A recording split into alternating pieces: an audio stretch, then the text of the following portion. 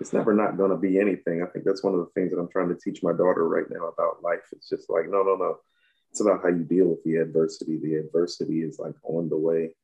Yeah, it's always going to be there. There's always going to Yeah, be something. Yeah. the variable in the equation. It's the X that's there when you're doing like your calculus and your derivatives, and you Yeah. got to rework your formulas and plug them back into different, formulas. It's that for real. But life is like that in that sense, and it's like, well, it's going to be about how you respond to it and deal with it. So it's like I'm trying to teach you not to be too high, too low.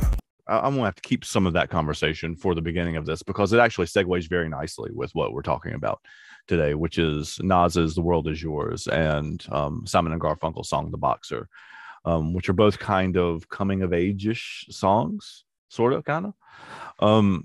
Where do you want to start? I want some further explanation from you to maybe like where the theme. Well, I can get the theme of the song. Mm-hmm. I was looking for a better compass of the story because it is so lyrically dense. Yeah, you're talking I about get "The Boxer." Yeah, I'm talking about the box. Right, sure. And I mean, both of the songs' messages are lyrically dense, but Yes, for obviously sure. the one that I'm less familiar with, Right. I think I need just more of a roadmap of what they are truly trying to convey message wise. Like I Mm-hmm. understand the ethos, but it's like I don't totally understand the purpose. And I thought that was kind of cool because I enjoyed the record, but Mm-hmm. I thought this was a record. I was like, well, Andrew can really maybe teach me a lot today. I hope so. I don't know. Maybe not, but I am really excited about talking about Nas because I know for sure you can teach me a lot about that. 100%. So, um, a little bit of backstory. One of the reasons I chose these two songs to go together is because both Paul Simon and Art Garfunkel, the two people in this group, grew up in Queens too, which Nas did too, pretty famously. So they met as elementary school students actually. Um, about I looked it up on a map that where they grew up is like their elementary school or whatever because it said it on Wikipedia. Their elementary school is like maybe 10 miles from the Queensbridge um, complex, so it's not far at all. Um, Okay. so it's over near like Koreatown, Chinatown, kind of that. Well, I say near like Farmers. Yeah, that kind of area. Yeah, Um, Farmers, Jamaica area. Yeah. yeah. Um, so the song is, I don't know if I know you are, but I don't know if the listeners are familiar with Catcher in the Rye. The story is that kind of story. Like it's um a kid who's left home and is trying to make his way sort of in the world and dealing with all the stuff that happens to him. So one of the interesting comparisons that we're going to have to talk about is how this song was like 1969, 8, like late 60s. Um, the differences between how white, I think Jewish, actually, both of them are Jewish. Kids navigated New York City, Queens, in the when they were growing up in like the 50s, as opposed to Nas, who was writing these songs when he was 17, 18, right? Correct. In like the early 90s. Geographically, the two of them, like the three of them, really had the same sort of experience, like as far as like weather and crap like that, right? Like and living in New York, but the experiences, as far as I can tell, were very, very, very different. Like the way they grew up. Yes, comparable visual aids. I think one of the most striking things that you'll find, even in other artists Mm-hmm. who come out of Queens, is that the artists that come out of Queensbridge are different. And a lot of that is because, well, quite frankly, Queens, and it's funny, Andrew, I was at the Braves game this past Sunday. Mm-hmm. One of my dear friends, her boyfriend is from Southside Jamaica, Queens. Okay. Me and him were actually talking about some of the guys that Nas is actually referencing on The World Is Yours. And he was explaining to me how, like, when you're in Queens, like the 40 side of Queens, Mm-hmm. that's houses, Yeah. sub. Right. So the side that Simon and Garfunkel are growing up on, Right. or a suburban residential area. Don't get it twisted. It's still New York and it's still a borough in New York. And so Queens can, just like all the other boroughs, it's got its pockets Right. where it's, and like most boroughs in New York, well, it's compressed and compact. So the Jews are there, the Italians are there, blacks are there, what. Yeah. And but he said something to me that I thought was striking, and this is why we're at the Braves game. He said, but it's different when you're in Queensbridge. Queensbridge is a housing complex. It's a project. Those aren't houses. Those are projects. It's actually the largest project tenement in the entire nation. And so literally just going those 5 to 10 miles that you're talking about, yeah, it can still seem like another world to the kids that are inside of the bridge. And he was even explaining to me there's another hip hop group, Capone and Noriega. Noriega's from Left Rack. He's like, yeah, Left Rack, Queensbridge. He's like, that's Queens. He's like, but that's different, in terms of how they're insulated and isolated within those blocks and those projects. So just giving like some perspective from somebody who's from Queens that just happened to share this with me. Like, this was my first time meeting him. You know what I mean? That's cool. Like, I definitely get the perspective from listening to these two songs that they're completely different worlds. Like, I thought it was important to say, like, kind of what you were saying, like they lived very geographically close to each other, but their lived experiences were just about as different as you can get given where they both lived. Yes, but you know what? Scenery wise, I think they're seeing some of the same painful things, because there's a dreariness to the Simon and Garfunkel music I'm coming to find that is very comparable to Nas's like early, like, life's a bitch and then you die type of ethos. You'll find his early material when he's coming out of Queensbridge, like the you see now that's like, life is good and the tech master and like all like, that's not the guy that's coming out of Queensbridge. Like, I tell people, the guy that's out of Queensbridge is talking about going to hell for snuffing Jesus, like somebody that's using that type of verbiage and looking at things from that perspective is, quite frankly, being traumatized by some of the things that they're seeing. And they're holding guns in all the baby pictures. Yeah, sure. Right. Holding guns at all my baby pictures. Yeah. And so there doesn't appear to be that same pain or dark cloud hanging over Simon and Garfunkel, but there appear to be remnants of it that almost make you feel like, oh, there's something about Queens. You know what I mean? And that's why I wanted to put those two together, because they both, I think, evoke different versions of that place. Yes, and they're both very dense as writers and lyrically. And usually who you are as a writer comes from your early experiences about what you see and where you're from. So the fact that they're both dense as writers says a lot about right. Yeah, man, I think it's super cool. So this song, the Boxer, felt like a coming of age song to me. It is. Okay. Sure. Yeah. Okay. So here's what I question. See, our coming of age songs in hip hop and this is what I mean about, maybe you can educate me. Well, our coming of age songs kind of play like the Notorious B.I.G.'s Juicy does. It's kind of usually rags to riches when we do coming of age story. And so what is his background looking like? Because it just seems like, is he coming from a broken home? That's my impression. He never says in the song. Right. It feels broken. I don't want to like, and I would imagine this is more of a character than it is the real life of either of them. But it certainly seems like a kid who is running away from something. Like he says, I left my home and my family. I was no more than a boy in the company of strangers in the quiet. Like he leaves his home as a kid, probably 14, 15, 16 years old, and is like wandering the streets basically.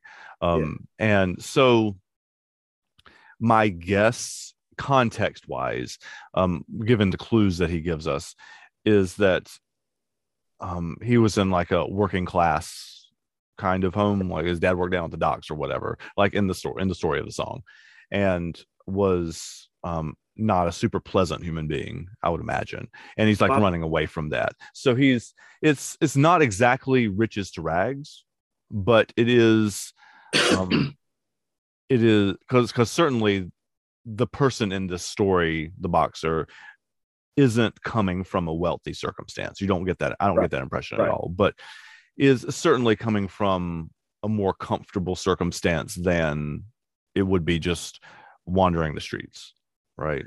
Correct. Okay, so it kind of came off to me like I'm like, okay, and this is what I mean. He's coming from a dysfunctional slash abusive home. Mm-hmm. And so, Queens is like a hard, gruff working man's town. And Yeah. so he's maybe not in poverty, because if you're in poverty, you're Right. probably in Queensbridge or Left Rack. You feel me? Yep. But probably not, well, they're not living in Manhattan. They're not No. living in, you know, or well, certain parts of Long Island. And so, with that being said, I kind of hear somebody that comes from very workmanlike Yeah. circumstances, but there appears to be something in this song like that touches your emotional nerve. It's like, well, is this guy's home okay? Is home okay? Home doesn't feel okay in this song, and so it kind of gives you the space as a listener. Think it's like, well, is dad an alcoholic and abusive to mom? That's Is what I've always felt like listening to Right. this. That's what it feels like. Doesn't it feel Yeah. that way? Mm-hmm. Yeah. Like I just got to get out of here. Like it's that kind of. I mean, some of that is the Springsteen pulse, like the I've got to like breaking free of blah blah blah, but it doesn't have the same. I mean, to me, listening to these two songs, "The World Is Yours" is much more hopeful than "The Boxer" is.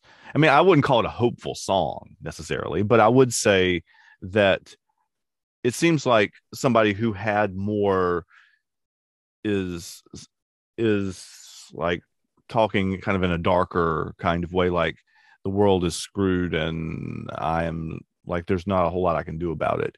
And and Nas is saying, the world is yours and that it belongs to you too. Like it's not I don't know, maybe I'm misreading that, but No. I mean, the world is yours. It comes from a few different places, and we can unpack it. But it's like, well, the beautiful thing about the world is yours is that he's actually taking a bleak day in the life of a kid out of right. the biggest projects in America, and he's making it sound beautiful. That's what I mean with the Yeah. message. That's what I was trying to say. You said it way better than me. Yeah. Yeah, I mean, it's literally a bleak day in the projects for him. But it's like, and that's the beautiful thing about Illmatic is that through all these painful, intense circumstances and struggle, he keeps finding the beauty in it Mm-hmm. and expressing it to you in beautiful fashion, very poetically. And Yeah. so His it's poetry is very extraordinary. We'll talk right. more His about that poetry is later too. extraordinary on the album, and so it's very enchanting Mm-hmm. because of that. Because you're like, man, like it's actually, if you listen to it, not much positive rhetoric going on in the song. And so it Not leaves done. you wondering, outside of the hook, the rhetoric's not positive, and it leaves you wonder, why does it sound so beautiful? Yeah. Why does it sound so perfect? Like if you're not paying close attention to the words, it feels like an uplifting song. Right. Like just You're, like the mood of it, like if you're just the you're vibe of just it. following the melody to the hook and the vibe and just rapping the words wrong, you're like, yeah, like that's my joint. And then you like listen to it. Oh, yeah, that's darker than that. But Yeah. but yeah, that's what I was trying to say. Like it is taking something. They're almost like mirror images of each other.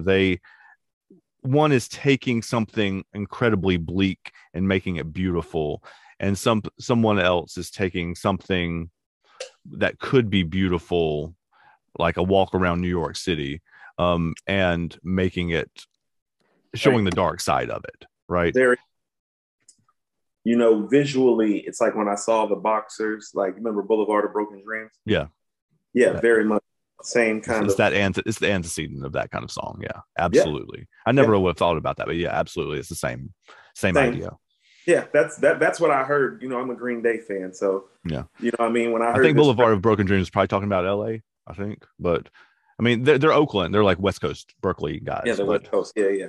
But as a fan of theirs, when I heard this song, I'm always looking for somebody that I can kind of like compare to and be like, okay, is the ethos similar to that? And that was the song that I probably am most familiar with mm-hmm. from popular music culture that I Yeah, could kind of pull from modern day times and be like, okay, similar ethos, just updated.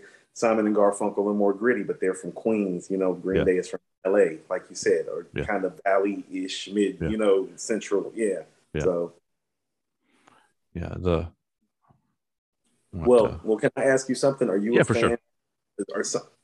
So I guess for me, with some of the artists that we choose, Hmm. everybody that we've chosen on my side, I'm big fans of. Yeah, How I mean, I need to start asking, how big a fan are you, or some of the people that we're covering? I mean, obviously the Beatles and the Stones and stuff like that is kind of like, well, that's easy because it's hard not to like that stuff. yeah. That's easy. But Simon and Garf, they feel more cultish to me. Um, I How love big? Simon and Garfunkel. Simon and Garfunkel. This is actually a personal story. Like Okay, they were one of my dad's favorites. So okay, I learned about them through him. There are bands. I mean, the bands that we grew up with, REM, Radiohead, and Green Day, like the ones that were huge, Pearl Jam, those kind of bands that were huge, like early, mhm, mid, late '90s, like those are the ones that I grew up listening to. But like so I've had to do some research to like fill in like the historical gaps mhm. around these things. I listened to Paul Simon a lot. It was his album Graceland is one of the getting me through the lockdown COVID whatever. Like it's one of the it's a very uplifting So I get you. um kind of thing. And that was one of those moments were ones where I mean, most of the stuff that I'm working on another project too. I've told you about this, about going kind of poetry of some of these more '90s bands, and playing some of them and talking about them. And Right. I've gone into the lyrics a little more in depth because of that reason. And most of that stuff's really super fucking dark, dude. Like it's really, really, really dark. So Most it's music is yeah. So I was looking for things to listen to that weren't that. Um, so right. we No, I can get understand. into Paul Simon's Graceland later. It's interesting because Graceland's interesting because Graceland's Elvis's home too. So but he's talking about it not in Elvis's sense. He's just talking about it as a place like to go visit with his kid. Like it's not Right. um as an iconic place or whatever. Um, He's treating it like a theme park. yeah, yeah. Mhm. Um, so but that whole record's great, but Simon and Garfunkel, um it's just a fascinating interpersonal thing for me. Like the two of them, most people they broke up as a band like 1970, 71, 70, like that kind of early 70s, right after Bridge Over Troubled Water. Lots of bands broke up about that time, but you know time passes, they get they don't maybe like Fleetwood Mac's a good example of this. Like they still play concerts together. I mean, we'll talk more about them in a different episode because there's so much to get into with them. But the like Lindsey Buckingham and Stevie Nicks were a couple, and the McVies were a couple, and like Right.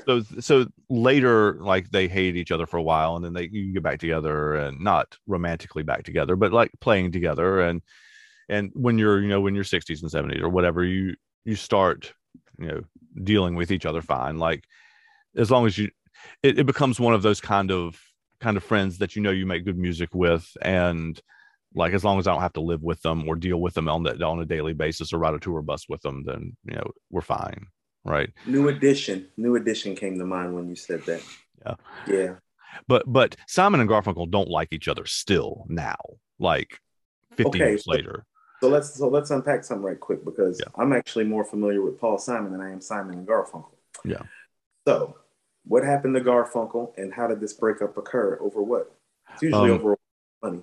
this one as far as I know wasn't a woman. This was That's money. Paul Simon was this is what I've read. Okay, now I don't know that this is true, but um it was more that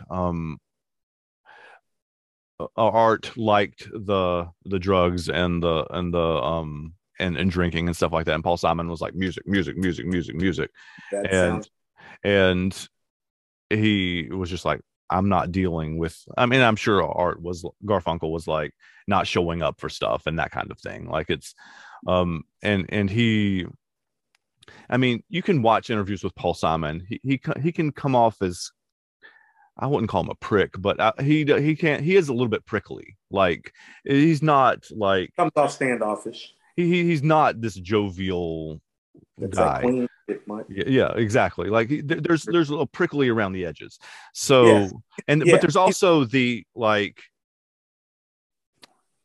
Isn't there the some little man ethos that syndrome? I get from him is like you cross me never again. Like Right. Like it's a little man if you syndrome. fuck me over once, then you're gone forever. That Napoleon complex. Yeah. Little Napoleon complex going on, right? Yeah. Yeah, Yeah. yeah. So, And so so the interaction between the two of them, like it's fascinating because Paul Simon's an incredible songwriter, like is one of the greatest to ever live. Um, and Garfunkel's got the voice. Paul Simon's got a decent voice, but our Garfunkel is his voice is like the voice of the angels. Like it's incredible. So the there's an iconic story where when they were inducted into the Rock and Roll Hall of Fame, that was the first time they had played together in 25 or 30 years or whatever. wow. Hold on. So how many albums did they do together? Um, 4 or 5.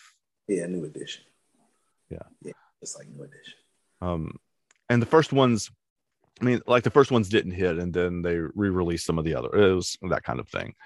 The first one was called Wednesday Morning 3 a.m., which didn't really do anything at all. And then the Sound of Silence is one. Garfunkel had a solo career too. Sort of ish, yes. He released like 1 or 2 albums though, right? He did, yes. They were Well, not like a thing. I But worked in a record store and I can remember his stuff being on the shelf and at Manifest on South yeah, Boulevard. it is Yeah, it did exist. Like he did yeah. do it. And he was an actor in a couple things like in the 80s and But stuff. Paul Simon was clearly the star because he had the songwriting ability. Is pretty much what you're saying. The songwriting ability superseded the voice. Yeah.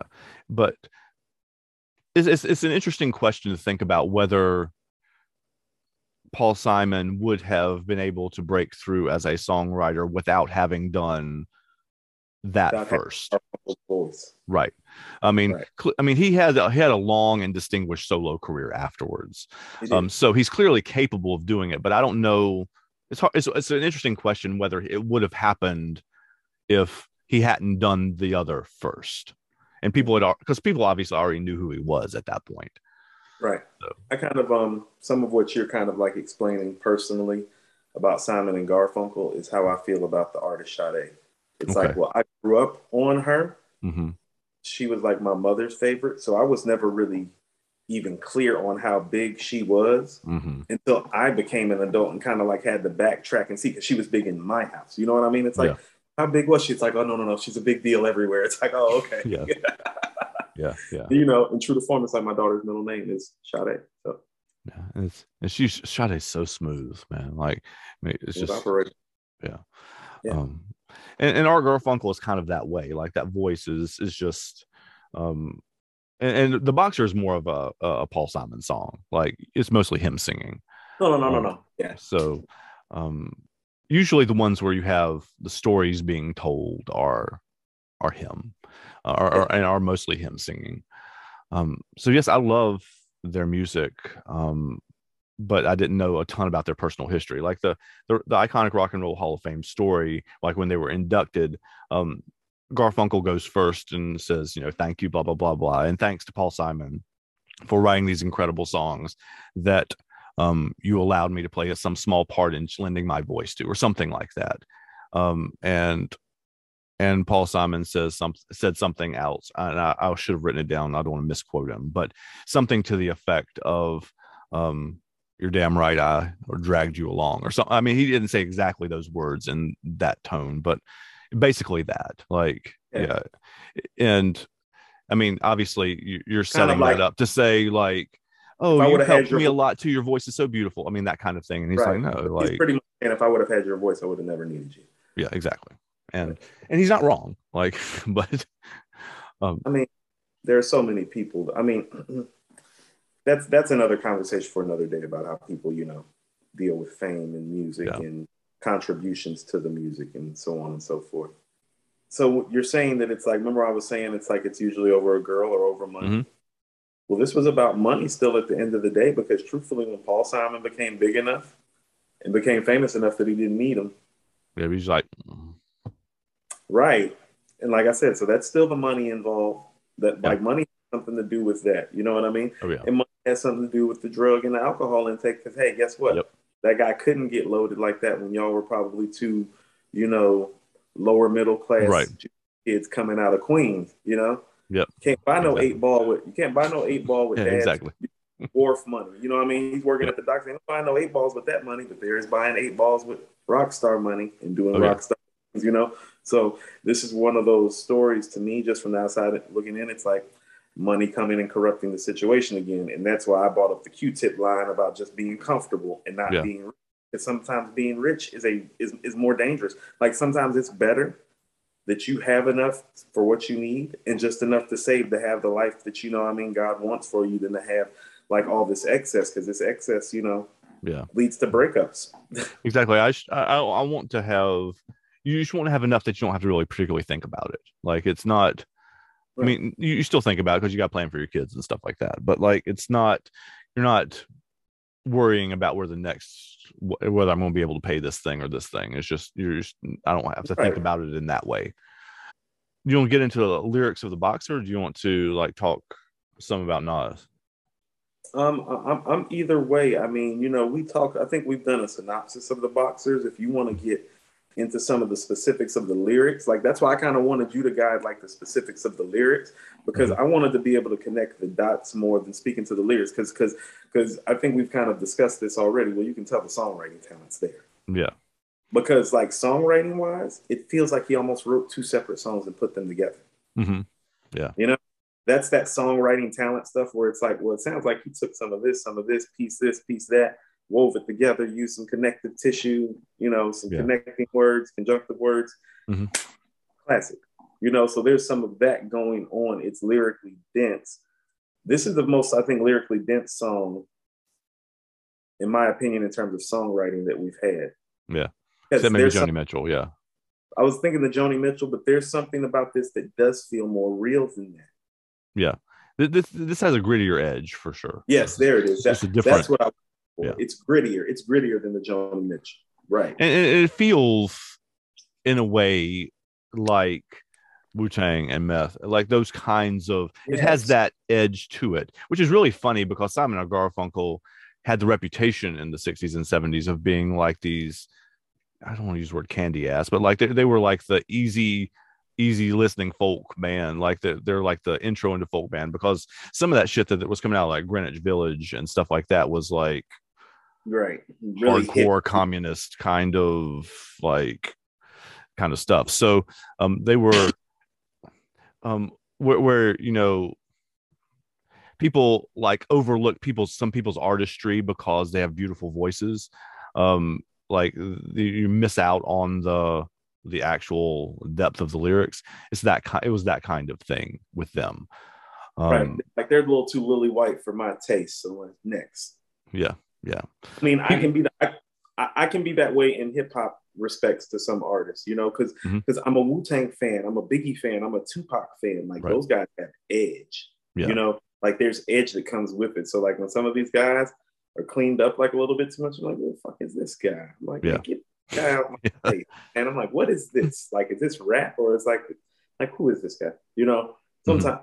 So I've been that guy. Like I'll give you an example of somebody who I wasn't like that bad about it, but when Nelly came out, remember when yeah, Nelly came out, the Country Grammar? I was like, what in the I was like, what in the fuck is it? I'm like, what is that? I'm like, what is he doing? I was like, did he just take a nursery rhyme? yeah. That's a double Dutch song, like the Right. I was like, calm down, baby. I'm like, it's like, and you know, it was one of those things is that I'm young, mm-hmm, I'm still in high school. Matter of fact, I met him at Manifest. He came to Manifest when oh Country cool, Grammar. Yeah, I met Nelly when he first came out. He was late as hell. Um, he was. You know, he showed up late. He fell asleep in the hotel room. Showed up super late for the for us. But it was one of those things. It was so ready for radio. oh yeah, It was like it was too much for me. I'm like, hold on. I'm like Wu Tang is for the kids. you yeah, know. And so I can see them having that same effect too. Like, and we do that, and we miss out on great stuff about it because here's what I tell you. Because of that, I missed out on my favorite Nelly song until like I went back later, because my favorite Nelly song is actually EI, was actually the second single off of Country Grammar. Yeah. But because I kind of pushed him off to the side, Yeah. I probably didn't become a fan of EI until like a year or two later when I'm in Greensboro at UNCG. Yeah. That's when I started listening to EI actually. It's like EI had been played out by then. But I kind of like pushed him into push baby in a corner. Like I was like, I don't know if this dude is with the Band-Aid and the baseball jersey and the cotton candy ass beat with the nursery rhyme. Like, no, I'm out. You know, when you go back and listen to the song, he's talking about using a street sweeper in the song too. So it's like he was actually connecting the dots better than I was giving him credit for. But the appeal and the look of it to me, I was a Wu-Tang guy, and a bit was like, no. It's like, where's the Thug Life tattoo? Like, where is that? No Thug Life tattoo, a Band-Aid? No, that's not gonna work for me. Yeah. And this song works the same way, the Boxer does. I mean, in the sense that like the chorus is just lie la lie lie la lie lie lie la lie lie la lie. I mean, that's the whole thing, right? Like it's just not it's just it's not quite the Seven Dwarfs Whistle While You Work, but it's that kind of like I'm just kind of singing to myself in a non-lyrical way. Like so people that's one of those things where I think people were hooked with the la la la la la la la. Okay, so and didn't like pay attention terribly much to the pretty dark story in the song. Well, that's what I mean. So, I was actually thinking that like the hook is kind of part of what made me realize that it was kind of a traumatic story, because it's almost like I took it like he was walking and like tuning out the pain by using the repair. That's how I come from, a place of trauma. And so like I was hearing things in this song, it's like, oh, he's writing about his trauma. Oh, he's dealing with his trauma. La la la la. I take that. I know that's the hook and that's the simple, stupid buy-in, but it's something about that kind of alludes to the trauma. It's like, well, forget about all that just happened. La la la la la la la la. You know what I mean? But that second verse, he does it too. He actually, that's the only place where he does the la la's in the verse. But the end of that verse is all lies and jests. Still a man hears what he wants to hear and disregards the rest. And then la la la la la, like he does la la la at the very end of that verse too. And that's the disregarding the rest part, right? I mean, that's brilliant songwriting, but that also speaks to what? Trauma. Right. That's what you do when you're going through trauma. So it's like the trauma is all over the song, and that's what made it feel, I guess, more grittier and personal. And so he's talking about masculinity and like what it means to be a man, and like he's pulling from like his experiences, right? This is what I mean. So this is what I mean about his traumatizing. It's almost like, well, his dad is abusive and telling him that he's not man enough, so he's out on this journey to prove to his father, I am a man, damn it. Yeah, I mean, there's the whole verse about like nobody talked to him except the whores on 7th Avenue, like that, and he says, and like sometimes I was so lonely I took some comfort there. Like that's being a man, sort of, or not really, but like, you know what I mean? Like he's doing a thing that that makes him feel like he's being a man. Right. So is he saying that as a young man I'm buying prostitutes? Is he saying that's what the lyric is? Yeah, the lyric is pretty much saying is like, well, what he's speaking to now also too, and this is what I mean about, well, it's kind of traumatizing. Well, he must have been socially awkward. What kind of 14, 15, 16-year-old boy is buying hookers? Yeah. You know what I mean? Somebody who's socially awkward that kind of maybe be feeling a certain type of way about his and doesn't know how to talk to people, not even just talk to girls, but talk to people, period.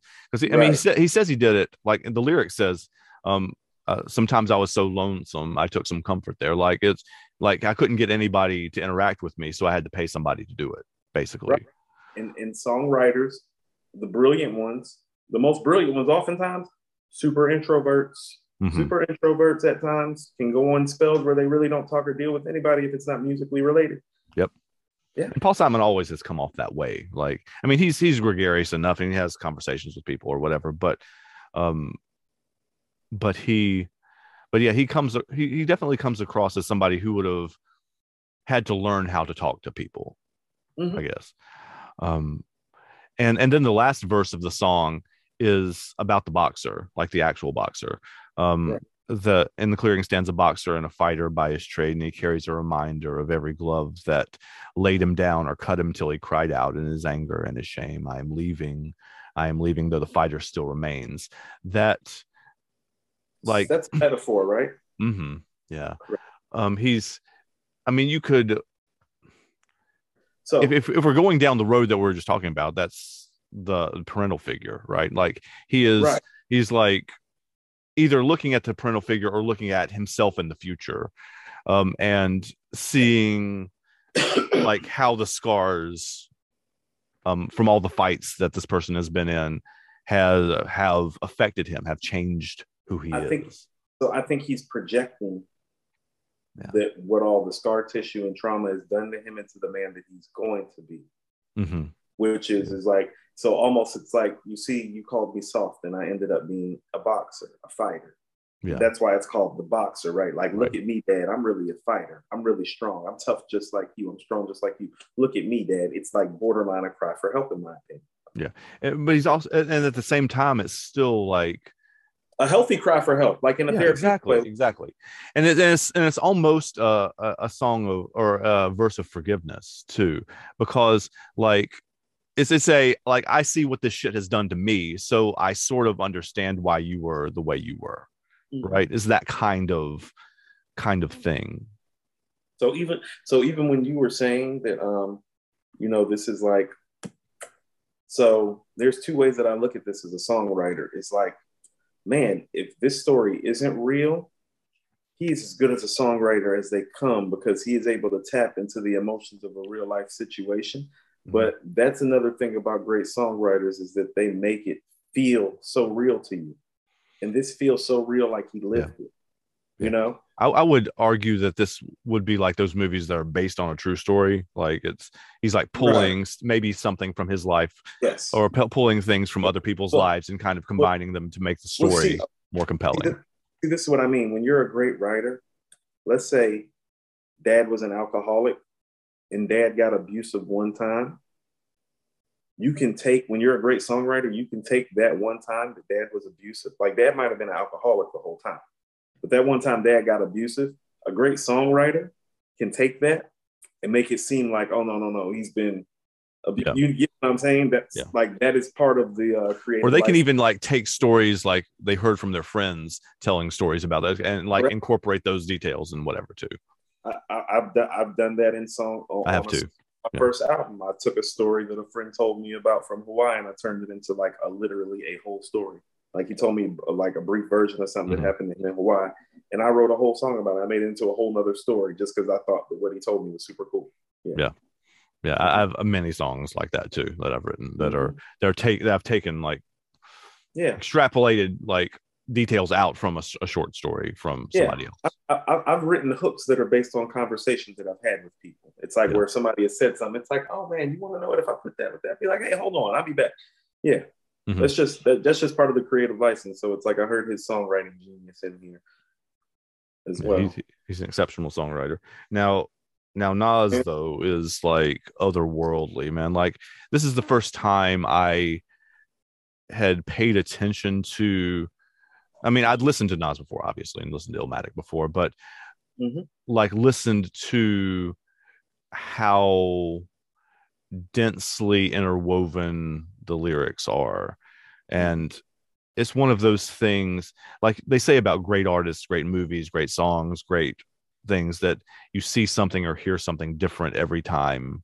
Even if you listen to it 600, 700, 800,000 times, like and obviously I've not listened to the song nearly as much as you have, but it, it, I hear something different in it or I recognize something different every time I hear it. And he's just like one of the most extraordinary poets I've ever heard. Poetically speaking, I think he is hip hop's shining artist poetically. I mean, according to hip hop, and Mike and I do reference him as the greatest MC of all time. We do feel like he is the greatest MC of all time. But just on a poetic level, let's take the MCing out of it. Well, he's our foremost poet. That title is probably in modern day time reserved for Kendrick Lamar as a songwriter and a poet in hip hop terms. But I don't think hip hop has ever seen somebody as poetically inclined as Nas. just about the fact that he knows how to make the dreary sound beautiful. Yeah. It is hard to do in hip hop. What you hear in hip hop when the pain is being expressed is the pain. Yeah. Like, Ice Cube and Scarface and Chuck D are pissed off. Yeah. Tupac You hear is that. Like anybody who's even if you've never heard the things, you can hear like 2 bars and you can hear it in their voice. pissed off. Right. You can hear despair emotionally in other artists like Ghostface when he's talking about his home situation. All that I got is you. You get what I'm saying? Yep. To the point that it makes you want to cry. Nas doesn't do that. You'll get done listening to a Nas song and it'll actually make you almost feel proud that you're from the projects. That's definitely the feeling I got from. I'm not from the projects, obviously, and I don't have that lived experience, but like that's the feel that I got. It's the weirdest feeling. It's like he knows how to. The beautiful thing about Illmatic, the beautiful thing about The World Is Yours, the beautiful thing about Nas and that album is that it's a kid talking about the Queensbridge projects, but poetically, because of how he expresses these themes, and all the themes on the album are timeless. This is probably the most timeless theme next to Life's a Bitch. Yeah. He expresses it in such a way that you're almost hopeful. You're proud of where you're from. You understand what he's going through, and he actually makes you think that it's going to be okay without him ever telling you that it's going to be okay. He actually does quite the opposite on the song. He literally says on the third verse, I need a new nigga for this black cloud to follow. Wow. Yeah. I that's one that I didn't catch in any of the dozens of times I've listened. A new nigga for this black cloud to follow. Wow. It's too dark to see tomorrow. Wow. He's saying that on the third verse. So this is bleak circumstances, but it's being expressed in a way that's hopeful. And so let's express where it's coming from. So Nas is growing up in an era where he's a young man when Scarface comes out. Right. Okay. Scarface is big in hip hop culture because he represents what? Rags to riches. See, people always look at the drug dealing, they look at the violence, and they think that's why he is ingratiated in the hip hop community with that movie. No, it's watching this dude who was an immigrant, who came from nothing, that literally ended up being like, his own boss. Like he was, he was literally in what, Montego Bay, I believe in the movie it is. I think so, yeah. It was Greater Miami-ish. Literally went from being a prisoner in like, in essentially an intermittent camp and being a boss. Now, how he went through it, was drugs and murder, of course, but the theme of that was really the come up. And the come up of it and the theme of it was what? The world is yours. He had a statue in the middle of his house that he died on, and it was a globe, and across the globe it says what? The world is yours. The world is yours. That became a hip hop ethos. So that's not a Nas ethos, because here's the thing. He's not the first one to touch the ethos. First of all, Nas's favorite rapper from his time is Slick Rick. Okay. Slick that Rick tracks. Yeah. Like I tell people, it's like, well, there's only been one document picture of another rapper hanging in Nas's house, and that's Slick Rick. We know that there's a painting of Slick Rick hanging in Nas's house. He's a big Slick Rick fan. He's used Slick Rick's cadence, flow. He's a big Slick Rick fan. One of Slick Rick's best songs off his album, The Greatest Adventures of Slick Rick, is called Hey Young World. Here's how the hook goes. Hey young world, the world is yours. Hey young world, the world is yours. Young world, the world is yours. See, wow. Right. I told you teach me a lot of stuff about this today. That's actually probably my favorite Slick Rick song. Wow. Now you can see why. It's coming from the place. Another one of Nas's favorite rappers is from Houston, Scarface. Scarface took his name from Right. You know what Scarface's second album is called? No, but you're about to tell me. Right. Yeah. So Nas is doing The World Is Yours as a 16, 17-year-old in 1993, 94, or I think 17, 18-year-old. Well, he's pulling it from a place of the people he's inspired by. He loves Scarface. He loves Slick Rick. So he's given his interpretation of it. And there's so many pieces of hip hop to this song. So I want to explain how this song starts off. Nas has an MC on Illmatic is the meeting of Rakim and Cool G Rap. And we've talked about Rakim. Yeah.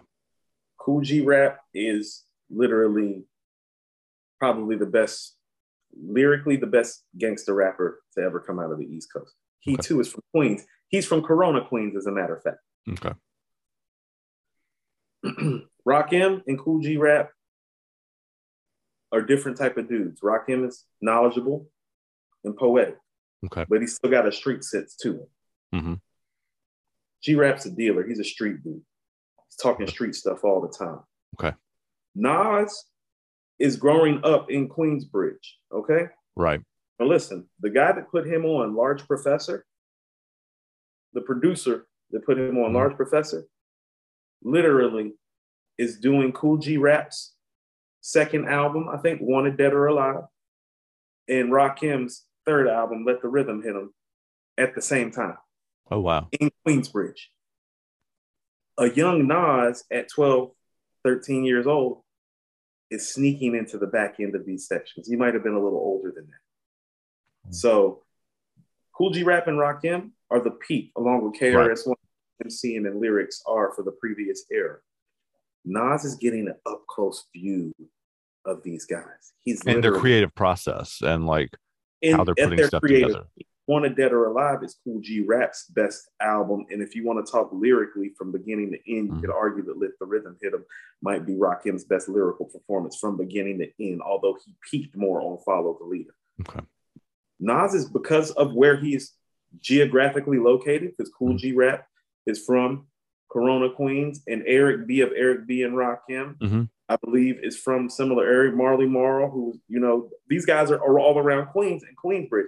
So a young Nas is getting to go into the studio and listen to literally the two best lyricists who ever lived, put down some seminal work. So his poetic, like, he's already gifted, but he literally got to watch the two best lyricists do it.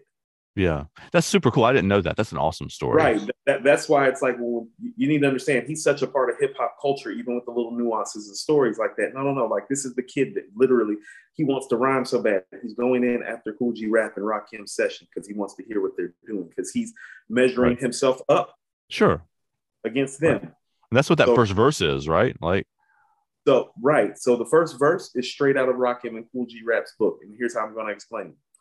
He says, I sip the Don P, watching Gandhi till I'm charged in. Well, that's both of them. I sip the Don P. Well, that's that fly gangster talk that Cool G Rap does. Watching Gandhi. Well, that's the Rakim part. So you immediately, if you know the story, can see the fusion of the styles right there on the first bar. I sip the Don P, watching Gandhi till I'm charged in. And then you hear Nas writing in my book of rhymes, all the words past the margin, as in, I'm really sick. Shit, you know what I mean? So he's letting you know. So that's what I mean about poetically. His stuff is like a hip hop class. If you know hip hop, you can hear the Rakim and the Cool G Rap in the first bar. Then you hear Nas on the second bar, and from there it just unravels from there. And so my question to you is like, which way do you want to pick and point at? You know, because he does something as a storyteller that I think only he and Ghostface do it the best. They do a detail in a that you can relate to because you do it yourself.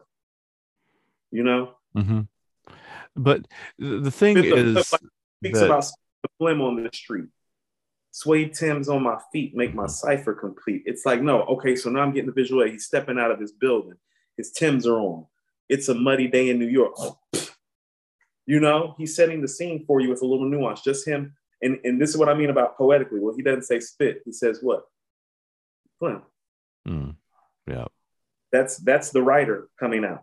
That's the poetic nature of it. Go ahead. I'm sorry. I didn't mean to cut you short. No. This is, I want you. I love it when you like quote the lyrics. It makes me happy. And I think it's one of the best parts of the show. But we've talked about this with a couple other hip hop artists too, that I love when they illustrate a scene so well that somebody like me who has none of these personal experiences and very little context for them other than the conversations that I've had can still not experience them, but like can like experience him like you're reading a book, or experience him like you understand. Even though I've never had that experience, I can still recognize like what he's talking about. Right. So let's just start unpacking the verse, the first verse. So we got the I sip the Don P watching Gandhi. I'm charging. I'm pulling it up because it's kind of important that we break down kind of line for line some of the stuff that's going on. Yeah. So Rakim has a song called Microphone Theme. Okay. Rakim was the first person that really made it. He made MCing cool. Okay. You know what I'm saying? Right. Like he made the love of MCing cool and popular. And so when he's talking about to hold the mic, I'm throbbing, I'm fiending. Get it? Like Rakim, the microphone fiend, to hold the mic, throbbing. Well, I can't say I'm the microphone fiend because I'm not Rakim, but to hold the mic, throbbing.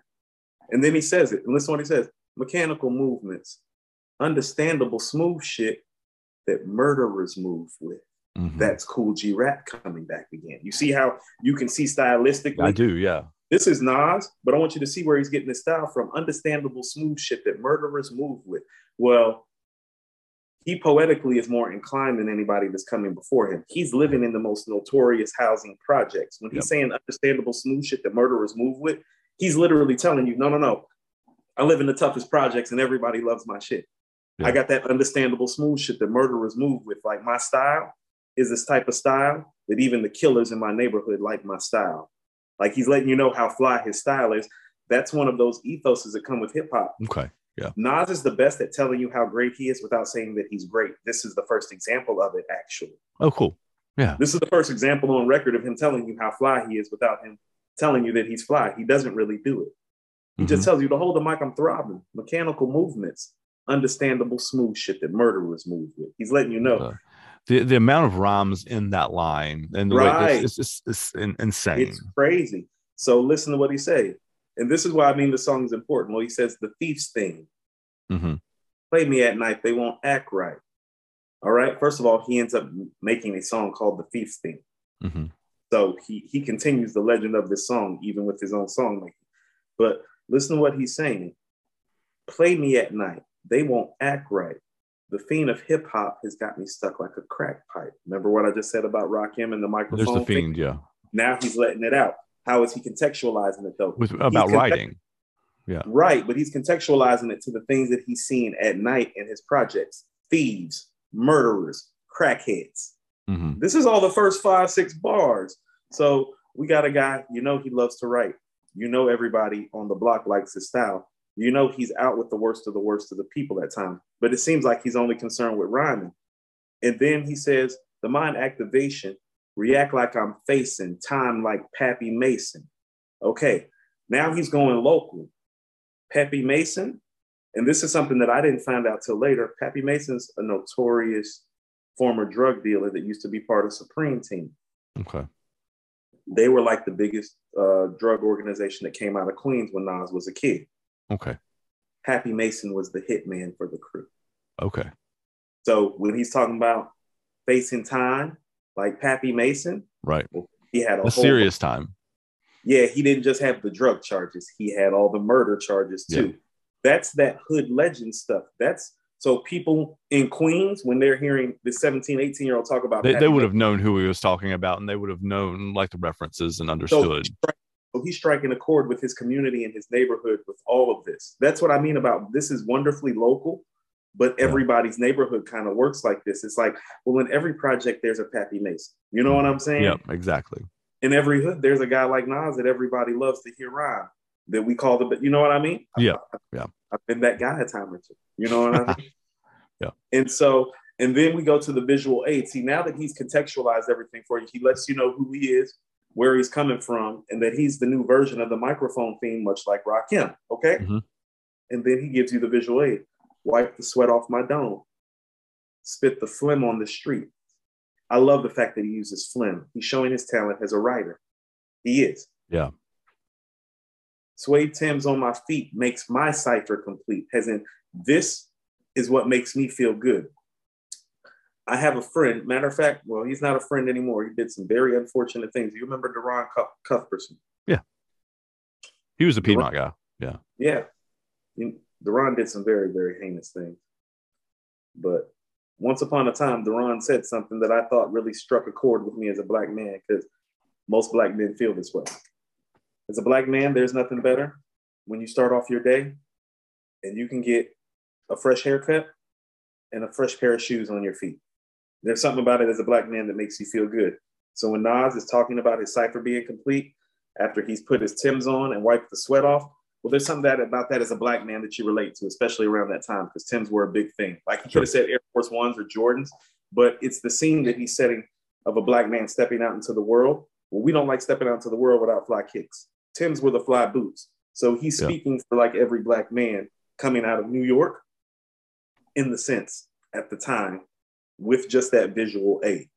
Okay. You know, because Nas was the guy with the fresh haircut and the fresh Timbs and the fresh look, and he's giving you the visual aid of that on his second single, because this is actually the second single on Illmatic. Okay. He said, whether cruising in a skis cab or Montero Jeep, I can't call it. The beats make me falling asleep. See, he's going back to this microphone theme thing. See how he keeps bringing back all this dreary stuff's going on. I'm a writer. I'm an MC, and a great one. This is how I'm transcending all of this, right? This is how I'm getting out. This is how I am, processing it too. This is how I'm processing it. And this is how he said, I keep falling, but never falling 6 feet deep. Yep. So he's letting you know, no, it's bad, but I'm still here. It ain't going to kill me. And I'm fighting. It's not going to kill me.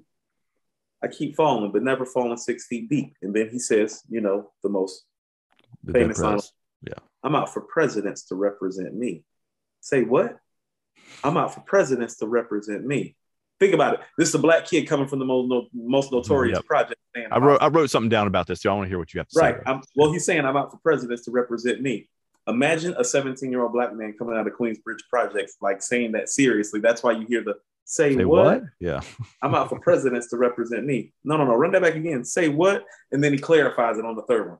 I'm out for dead presidents to represent me. And it's like, revelation. And then the hook comes in your soul.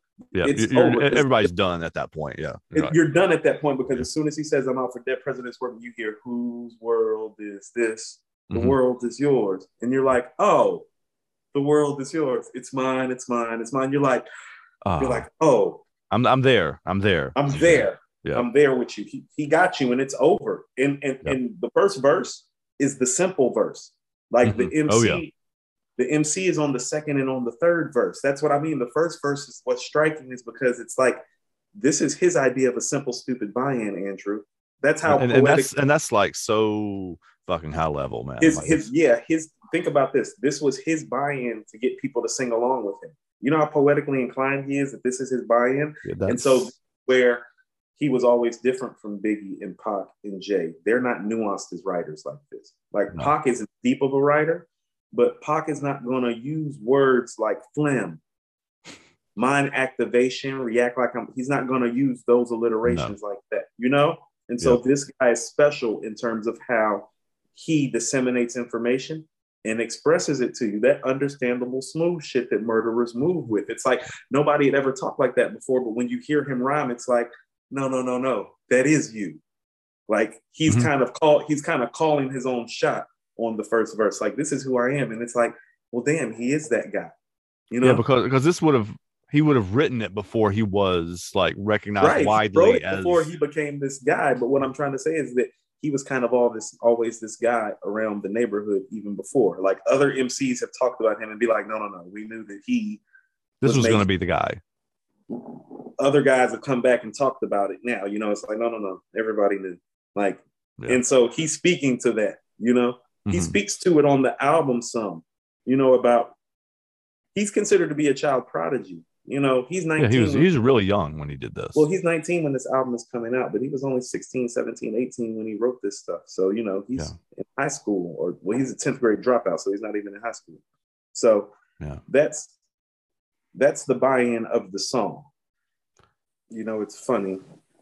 I don't listen to this song that much anymore.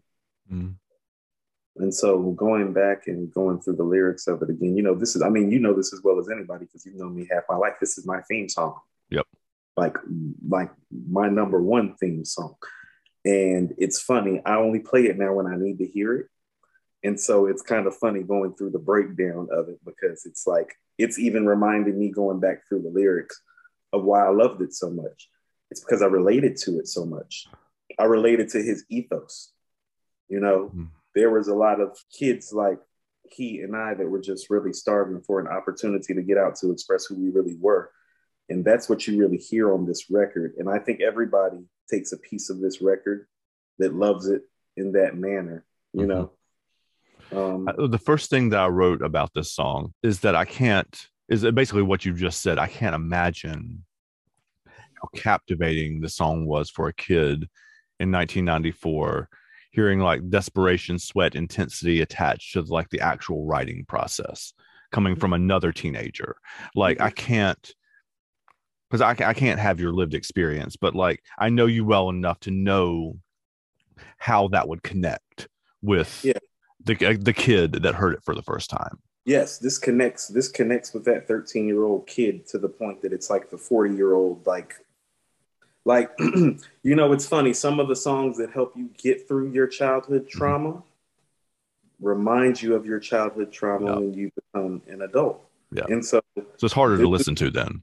Yeah. That's why I don't listen to it as much, because, well, for what my life was and for what I was going through, I needed this song to get me through, you know? Like when you hear artists talk about, like, DMX was always good for this. He's like, so many people talk to me about how like this song got them. No, this is one of those records where it's like, no, this got me through some stuff, Yeah. And I'm not going through that stuff anymore. Right. But every time I listen to it, it reminds me of the circumstances and the odds that I beat. It was part of my motivation to beat it. It was the reminder. This is what I played every time I felt like I couldn't win. Every time I felt like I was falling, but not falling 6 feet deep. This is what I played. And so, it's beautiful when you have records like this that connect with people on a traumatic level, but give them a positive outlook. I bring up DMX because he actually was probably the best since Tupac at that. It's like he would be talking about a dark and a dense circumstance, but through him expressing it, you knew that you weren't alone and you didn't feel so alone and so isolated, and you knew it was going to be okay. So on a personal level, that's what this record is for me. It got me through a lot. But that's what the BOXER does too. Like, I mean, that song didn't do it particularly for me, but I mean, there are lots of songs that did, which we'll talk about later. But it is another one of those.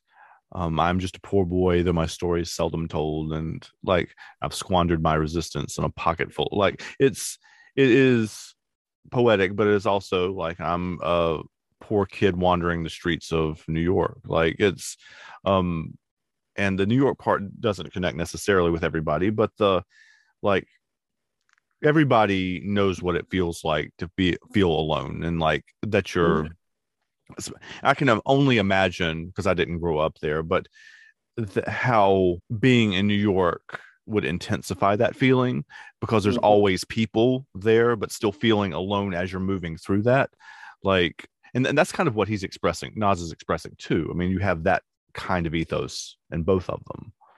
I was about to say, both of these songs do a good job of making you only see one thing in one person in what is a crowded sphere. And not even the area that they're in, just the way that they're speaking. It's almost like they have the ability with their songwriting to give you tunnel vision, their tunnel vision. Both of these records do that. And the song, I mean, the BOXER is talking about wandering on 7th Avenue, which is not a it is a densely populated area. Right. It's not like where he grew up or whatever. It's like we're talking about Manhattan now. So yeah, I mean, they're like, I mean, I've referenced this before, the aiming guns and all my baby pictures. I think that's like one of the most perfect lines to ever be written in any song ever. Like of, if you're trying to encapsulate somebody's struggle and their life and like the entirety of their life and how difficult it was, that's even like half a bar, really. Like it's that those like what 5 words, 6 words, 7 or something like that capture that just like that. So he's going back and forth between giving you his ethos and explaining what's going on in the neighborhood. Right. You know? And so if you go right after that, he's like aiming guns in all my baby pictures. But let's go to the next bar, because I think the most important bar that's explaining some of his despair is actually the next bar, which goes, beef with housing police. Release scriptures that's maybe Hitler's. Whoa. So listen to what he's saying. Yeah, I didn't catch that. I caught it when you just said it, but like... Right. Beef with housing police. Release scriptures that's maybe Hitler's. He's literally saying, these aren't police that are running around my neighborhood giving us problems. These guys are moving with the etiquette of the Nazis. They're not police. They're like Gestapo. Yeah. He's saying their scriptures, as in their code. Yeah, is Mein Kampf. Yeah. Yeah. Is Mein Kampf. Their scriptures are Mein Kampf. That's what I mean. It's like, man, this is a 17, 18-year-old kid explaining the beef. And he's literally saying beef with housing police. He's explaining the beef with the housing police in one bar. Like specific ones too. It's not, and he's, I mean, this is not the time necessarily to talk about the community's relationship with police generally, but like he is differentiating. For the purposes of this song, we're just talking about this small group of people. Well, let's also too explain what I mean about some of the despair. Well, he's talking about the housing police. He's in the largest housing projects in America. So some of the despair, he's letting you know that he's really not going past these blocks. He's expressing that beef with housing police, as in like, I'm really not seeing past these blocks, really. Like, this is what's going on these 4, 5, 6 blocks right here. You know? And that's it. That's really cool, because so like this, I mean, the song's called "The World Is Yours," like the world, but his world is just 6 blocks. Yeah. It's 6 blocks. Yeah. Yeah. And that contrast is cool too, because with the BOXER, because he's wandering like all over New York City. No, like he's not wandering all over. So listen to what he says right after that. He says, release scriptures. This may be Hitler's.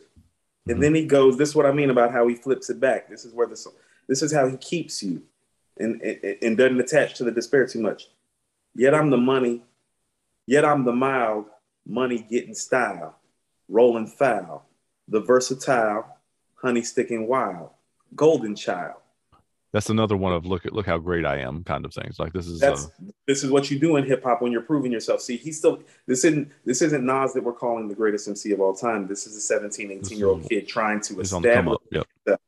And so The World Is Yours is his ethos song. It ain't hard to tell in The World Is Yours. They're ethos records about who Nas, the person, MC is, and what borough and what hood he's representing. Right. That's all the first 2 singles are. And so you get his whole steez in these brief bars, but if you miss it, you won't catch it. So he's letting you know, I'm mild, as in I'm calm, I'm low key, but I'm getting to my money, right? Yeah. But I'm rolling foul, like I'm doing things wrong to get to my money. You get what I'm saying? I'm getting money, but I'm rolling foul up. I'm doing wrong things to get my money. But I'm versatile, as in like I got depth. I'm not your typical dude that's out here doing wrong. Right. I'm different. I'm different than these other dudes. Have other options. Well, he says, I'm the honey sticking wild, golden child. The ladies love me, and I'm the chosen one in this community. Like, I'm different. And that's what I mean. He's the best at telling you how great he is without you realizing it. Because all the other guys... He slid that one by me, for sure. Right. He slides all his I'm so great by you. That's part of what makes him so poetically inclined. No. You hear Jay-Z talk about how great he is. Yeah. You hear Biggie talk about how great he is. You hear Tupac talk about how great even I, who didn't grow up in this community, like I can quote all 3 of the ones you just named of lines of them talking about how great they are. Like even I can do that. And it's hard to do that with Nas, because when he does it like this. So this one, I mean, this is his ethos record. He's even showing you how he talks about himself, because how he talks about himself on this record, well, that's how he baselined it for his whole career. He never talked about himself highly or too much. It's mild, right? Hate Me Now would probably be the most grandiose he got. You know what I'm saying? Which was literally talking about all the hate that he was getting for being successful, which goes back hold on, which goes back to what is he saying on here?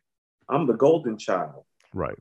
People And, felt and that nobody way. and nobody likes the golden child, like Right. in the wider community. Like, you think somebody's putting Right. him on, or somebody has like Right.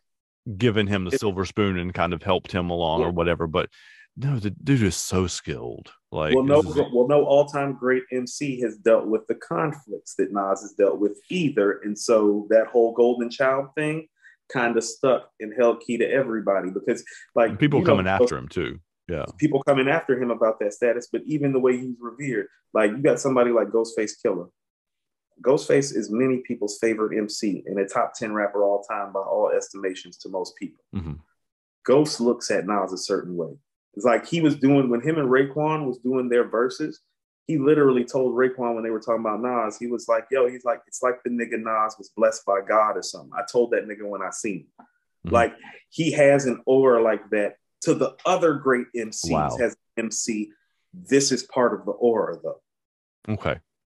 This is part of how that aura was built, was his ability to slide like this on record so seamlessly from topic to subject matter. You know, this is how it happened. These other dudes, they're as good as him.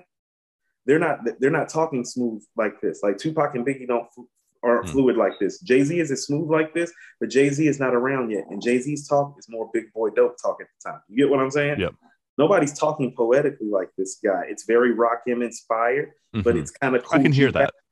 Yeah, it's Rakim inspired, but cool G rap rhetoric. That's what I mean. It's the fusion. It's like, no, he's taking what the street guy is talking about, but he's talking about it poetically the way the poet is. He's where that's poet, so hard to do. Like, he's where the poet and the gangster meet in rap. Oh, okay, cool. Like that's a great encapsulation. This is where this is where the poetic, this is where the gangster shit is like poetic. That's why he's considered to be the best. It's like the other guys that are kicking gangster shit, they're just kicking gangster shit. It's like he's poetic with it. Pick the Mac up, like on New York State of Mind. We talk, pick the Mac up, Toe Brothers back up, the Mac spit, Lead was hitting niggas, one ran. I made them backflip. No, dudes didn't talk like that if they were talking about shooting somebody before that. Right. It wasn't that detailed. It's so hard to do both. I mean, it's like we talked about in the Joni Mitchell episode, like like somebody who has the voice and has the lyrical content. Like he's like being able to talk about those subjects and do it in such a way that is so tightly poetic is, I mean, I've never tried to do it, but I can imagine it's incredibly, incredibly difficult.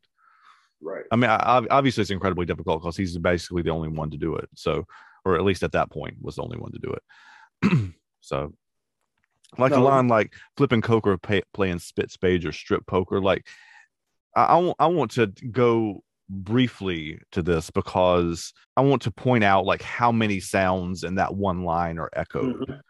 There's so many. I mean, this, you could say this for almost any line in the song, but you have the eyes, the it, flipping, spit, and strip, the I sound. You have the P's, flip, playing, spit, spades, strip, poker. All of those are P's. You have the K. The actual rhyme is coke and poker, right? And that's the like the whatever. No, actually, go ahead. Go ahead. Yeah. This is what I mean about what's great about him.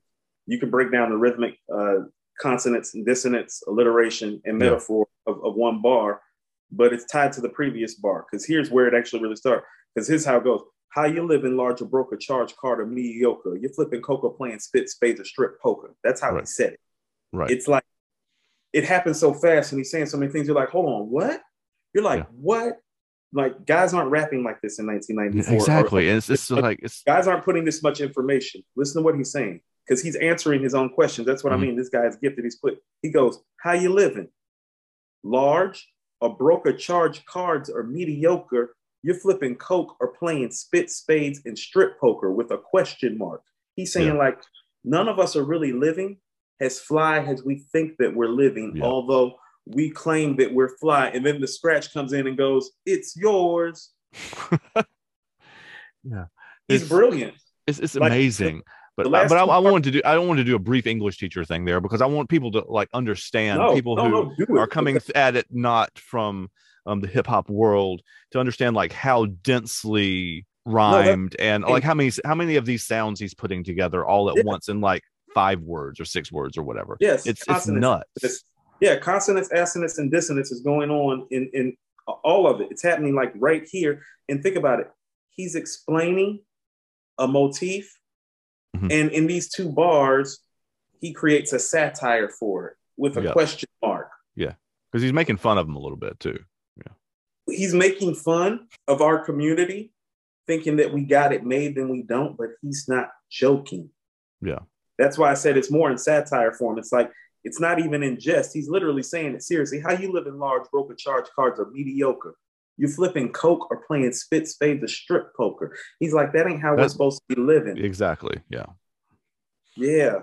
Yeah. So that's, he's that's speaking so to the, yeah, it's beautiful because then it goes, it's yours. It's mine, mine. And you're like, oh, okay. And then he starts off the third verse. I'm the young city bandit. Hold myself down single-handed. This plays a lot like the Boxer. The third verse plays a lot like the Boxer's third verse. For murder raps, I kick my thoughts alone, get remanded. Born alone, die alone. Yep. No crew to keep my crown or throne. I'm deep by sound alone. Cave inside 1,000 miles from home. As in my mind, when I rap, I go places 1,000 miles outside of these 6 blocks. Yeah, like the world is his, right? Miles. My style and my sound is so deep that when I go through the travels of my mind, it takes me out of these 6 blocks. It takes me 1,000 miles from home. Yep. So he's speaking to the despair right there. It's like in how the rap is helping him channel the despair. It's like, no, I get lost in my rap. What's he saying on the first verse? I keep falling, but never falling 6 feet deep. What's he doing when he's falling? He's listening to beats. How's he starting up the song? So the rhyme, music, rap is important to him. It's how he's escaping the despair. It's his ticket out. He's rhyming about his ticket out. And he literally says, and he writes his ticket out with the song too. Like that. This is the song that wrote the ticket out. Yeah, exactly. That's what I'm saying. No, that's what I'm saying. Like, no. He wrote his ticket out by talking about writing his ticket out on this song. Because this was his first song of note. Because It Ain't Hard to Tell is a hip hop classic. Yep. But girls weren't singing the hook to It Ain't Hard to Tell because it didn't have one. It's just a loop. Right. Girls who didn't know Nas were singing The World Is Yours because the hook is catchy. So this was right. It is. So he literally kind of wrote himself out of the projects on this record. Yeah. And he's writing about, because he's writing about getting out. And he is, I mean, the song literally shows people that his argument is true. He uses the song to prove that his argument is correct, which is when he's talking about mind-bendingly amazing. Right. Listen to what he's saying. I'm out for dead presidents to represent me. He's letting you know where they're not representing me yet. But I'm out for them to represent. They're going to be, though. They're going to be representing me real soon. That's what I mean. This song is his ethos song, and it really is speaking to the project. But it's also like low key. He's telling you how to get out. Because it's like, he keeps on telling you, well, I'm invested in something that's getting me out. What are you invested in that's going to get you out? The world is yours. Right. Like, it's like the world can be yours. It's not like, it's like it. And it's one of those things like if I can do this, then it's available. Like as a kid from Queensbridge, right? If I can do this, then it's available to everybody. Right. But I'm also sitting in my room writing past the margins on my note. Like it's so you got to put the work in too. Right. That's what he's talking about. You got to care about it that much. Right. He's like, I'm writing past the margin. I'm listening to beats till I'm falling asleep. I get so lost in my style that I feel like I'm 1,000 miles from home when I write. Yep. He's lost in his style to the point that it's like, well, shit. That's why everybody's probably calling him the golden child and saying that he's going to get out. This guy's apparently doing more work and is more invested in this than other people. Exactly. But even though all this is going on, but listen to what he says. I need a new nigga for this black cloud to follow. Yeah. Because while it's over me, it's too dark to see tomorrow. Trying to maintain, I flip. Fill the clip to the tip. Picturing my peeps. Now the income make my heartbeat skip. Man. It's heavy. Yeah. And I'm amped up. Listen what he keeps going. And I'm amped up. They locked the champ up. He's talking about Mike Tyson. That's how you know that this song got written in like 1991, 92. Even though you're only hearing it in 94. So you're hearing it when he's 19. He wrote it when he was 17. And the evidence is right here when he says they locked the champ up. Mike Tyson got locked up in 92. That's who he's talking about. Because to everybody up in New York, Mike Tyson's the champ. You get what Yeah. I'm saying? Yeah. Even, I mean, I'm down in Atlanta. It's Holyfield for us, but early 90s, when he's saying they locked the champ up, that's Mike. Yeah. Mike got locked up in 92. We're here in Illmatic in 94. So he actually wrote this song when he was 17. Because Illmatic, he's 19 or 94, you know? And so, and listen to what he says. Even my brain's in handcuffs, headed for Indiana, stabbing women like the Phantom. He's actually unraveling on the third verse. The black cloud's too dark. I feel the clip to the tip. My brain feels trapped. I'm stabbing women like the Phantom. I'm headed to Indiana. Yeah. And then he snaps back into reality. The crew is lamping, Big Willie style. Big Willie style. This is the first time I had heard Big Willie style get used. Mm-hmm. That was a term that was used in the early 90s to talk about somebody who had money, who had made it on the block. Oh, he's a Big Willie. He's got money. Like when Jay came into the game, Jay came in Big Willie style. Like Jay came in with money. Jay was a Big Willie when he came in. Okay. So that used to be a phraseology. Then he goes back to his ethos again.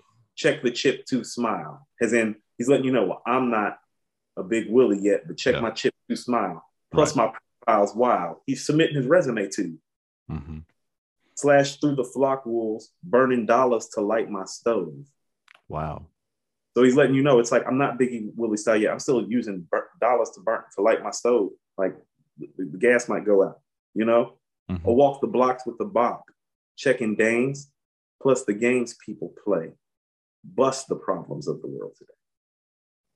And that's how the song ends. So he's letting you know. So he goes through all those travels. The third verse is where he's taking you in his mind. But at the end of the verse, he drops you back. He's back. Yeah. Bopping his head where he started the verse, spitting the phlegm out on the concrete. You get what I'm saying? He's walked around and come back. Well, here's really what happened. If you really want an actual visual aid of it, he came out of his building, hopped in the car with his man, started listening to beats, and he fell asleep at the end of the first verse. Andrew, he doesn't wake up until the last 4 bars of the third verse. Wow. The second verse and the third verse is him asleep. That's why he's talking about his style and the way that he is. On the third verse, where he goes home, where does he go? Yeah, I'm deep by sound alone, caved inside 1,000 miles from home. It's like he's in the, So he's like literally telling you, it's like I'm falling asleep at the first verse, and the second and third verses are literally like he's in a trance or in a sleep, and he pops back out of the trance when he pops back on the block. When he says, when he goes headed for Indiana, stabbing women like the Phantom, that's where the like dream/nightmare ends, and he pops back in to Queensbridge. The crew is lamping Big Willie style. It's a whole new scene now. He's back on the block again. So it's like he literally took you around the world in his mind, and then put you back on the block where he started. Oh wow! So he is the amount of skill that it takes to. He's doing a lot. Not just. He's doing a lot. Tell you, like how his mind works, but also like put you in his mind and take you with him as you go. Like that's. Yeah, most people don't miss that part of the song. Yeah, he's picking you up and putting you in the car with him while he's asleep, taking you on a journey through his mind, and then dropping you back off when he wakes back up. Because the first verse, I keep falling, but never falling 6 feet deep. So falling asleep, right? Yeah, and he references that on the first record on Illmatic. It drops deep like it does in my breath.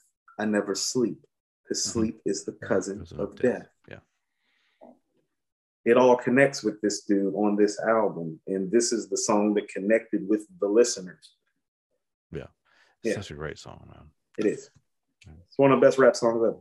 Yeah, it is. I mean, it's one that I'd heard before, but it was not one that I'd paid this close attention to until this. And it's awesome to get to talk through it with somebody who it means that much to. Like it's, and somebody who like truly like. I mean, there's songs that we can all talk about, both from either side of the spectrum, that we like listening to or whatever. And then there's songs that like hit you, right? Like, and this is one of those songs for you. And I'd known that it was one of the songs for you. So it's really cool to get to experience that and to walk through your mind with it, so to speak. Well, you know, it's a beautiful record. It's one of those songs that made me want to MC. It's one of those songs that it's so many things to me. It's like it made me want to rap. It got me through hard times. I still love the melody to this day. I'm still mad that Pete Rock and Nas never worked together again because this was their only collaboration. It's one of the best producer rap collabs you'll find, like period, point blank, in the history of rap. It's a wonderful moment of what I like to call pure hip hop. And when I mean pure hip hop, I mean the beat is enough. The guy behind the mic is enough, and you don't need more than what they provide. Right. The producer and the MC provide you with enough that you don't need anything more. And so I don't mean pure hip hop because it's New York. I don't mean pure hip hop because it's Nas. It's like, no, when a producer and an MC execute the way that they're supposed to on a track without all the, all the extras, all the accessories. Right. Just the beat is infectious. The hook is infectious. The rhymes are brilliant. Well, there you go. You know, it can be that too. It doesn't have to be this big glossed up thing all the time. And so it's just really a beautiful record. And lyrically speaking, you don't get songs like this anymore out of singles from artists. Yeah, I haven't heard one like this in a long time. Think about, like, when's the last time you heard a Reps? Because I'll even say this for him. He doesn't make singles this lyrical anymore. I don't think he can. And maybe this isn't he's not 17 anymore, right? Right. He's not the 17 prodigy that's, you know, stuck in the projects, you know? But it does remind you of a time when, like, well, no, it's like, think about this. Think about how brilliant he is on this record. He's actually trying to prove himself to people on this record. Right. So many people calling a shot.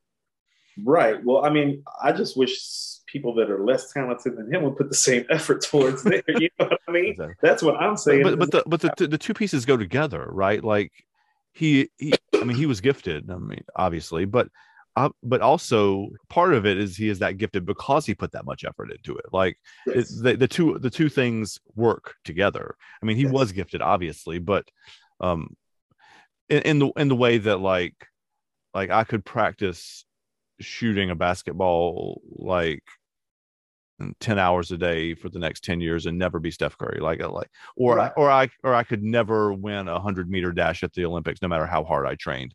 Like I just don't have that. But okay, so actually, well, actually, I think Steph is a good comparison because, well, Nas's dad is a jazz musician, right? Steph's dad is one of the best shooters of all time, his damn self. So both of these guys, respectively, at their craft, already come from good stock. Yeah. So, but they have both the genetics, but they also grew up around the right. Like Dell would have shown Steph like this is what you have to do to be great. Like he would, and Klay Thompson's dad too. I mean, like all of them would have. Right. So let's go to Nas right quick. Well, he's the son of a jazz musician. Well, because of where he was geographically located by chance, he literally got to watch the two best lyricists of all time, or two of the three, if you want to put KRS right there. But you got to understand, in 1991, he got to watch two of the three best lyricists ever up close. And nobody gets to do that. On top of the fact that he already is the son of a jazz musician, on top of the fact that he's already talented. And so that's where it's comparable to Steph. It's like, no. He worked, but it's like, look at the setup for success. It's like, no. Got good stock. Right place, right time for good fundamental teaching, and then did the work. Because here's the thing. Steph, I mean, and you remember this, Steph Curry did not come into the NBA as the greatest shooter of all time. He was a great shooter at Davidson. Yeah, he was, but he wasn't like that. He wasn't like bending defenses and hitting 30-footers. Conversation about him being the greatest shooter of all time. It's about year number 5 or 6, really. Right. And that's because he had started doing things because he did what? The work. And so it's like, well, you can have the genes, you can be in the right place at the right time, but you still got to do the work to be the greatest. And so, like, this guy has done the work, you know, and the evidence of the work was early on. So, and Simon and Garfunkel works kind of the same way. Like, you have, I mean, at its root, like two guys harmonizing and a guitar, right? Like, so that's like the producer and the MC being like all you need to have a great song. So you just have one guy with the guitar, two guys, and like it's the best songs in rock and roll and the best songs in folk music and that kind of thing work very much the same way as you're describing. Like that you can play it just with one guy or one girl sitting there on the piano or on the guitar or whatever and singing, and that is all that you need. Yeah. some of the same stuff with Illmatic. It's like Illmatic is Nas working with 4 different producers, and each time he lines up with the producer, it's like, man, it's like, why don't you just do that? You know what I mean? Why don't you just do that? It seems pretty simple. As we've discussed, it's really not at all simple. Oh, no. It's like the hardest thing ever. But, you know, like as far as so many people use bells and whistles because they don't have the skills to. I'll tell you something that I probably never shared with anybody else. It's so much easier for me to be a regular writer than a hip hop artist. The pool of words is exponentially larger, and the creative license is greater, as crazy as that seems. And I say the creative license, I say that in a writing sense, in terms of like vernacular, tone establishment. Like, you have to play so many games when you're writing a hip hop song, people really do not understand.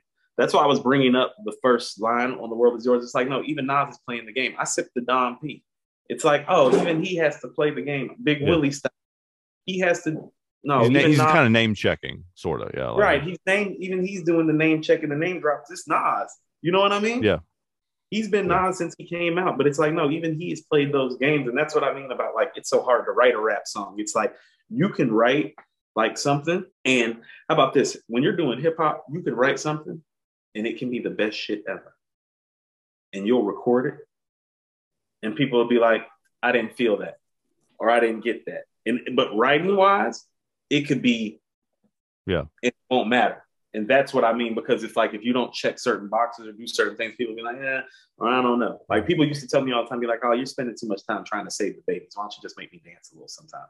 And I'm like, oh, you know what? But you deal with stuff like that in hip hop. Like, that's why I brought up, and I was meaning to say it. Rakim has a line on I Know You Got Soul where he goes, constant elevation causes expansion. I write my rhymes while I cool in my mansion. Yeah. You know what I mean? It's like the buy-in again. Even the best are the ones that buy, you know, it's like, no. I'm a deep brother. Got a mansion. I'm still winking at the other stuff too. Like, right. I got a mansion. Did you hear me talk about my mansion right quick though? I write my rhymes while I'm cool in my mansion though. Right. And so that's the thing about writing a hip hop song, where it's like, well, if you miss some of that, you might miss people if you don't do that, you know? Yep. Yeah. That's beautiful stuff, man.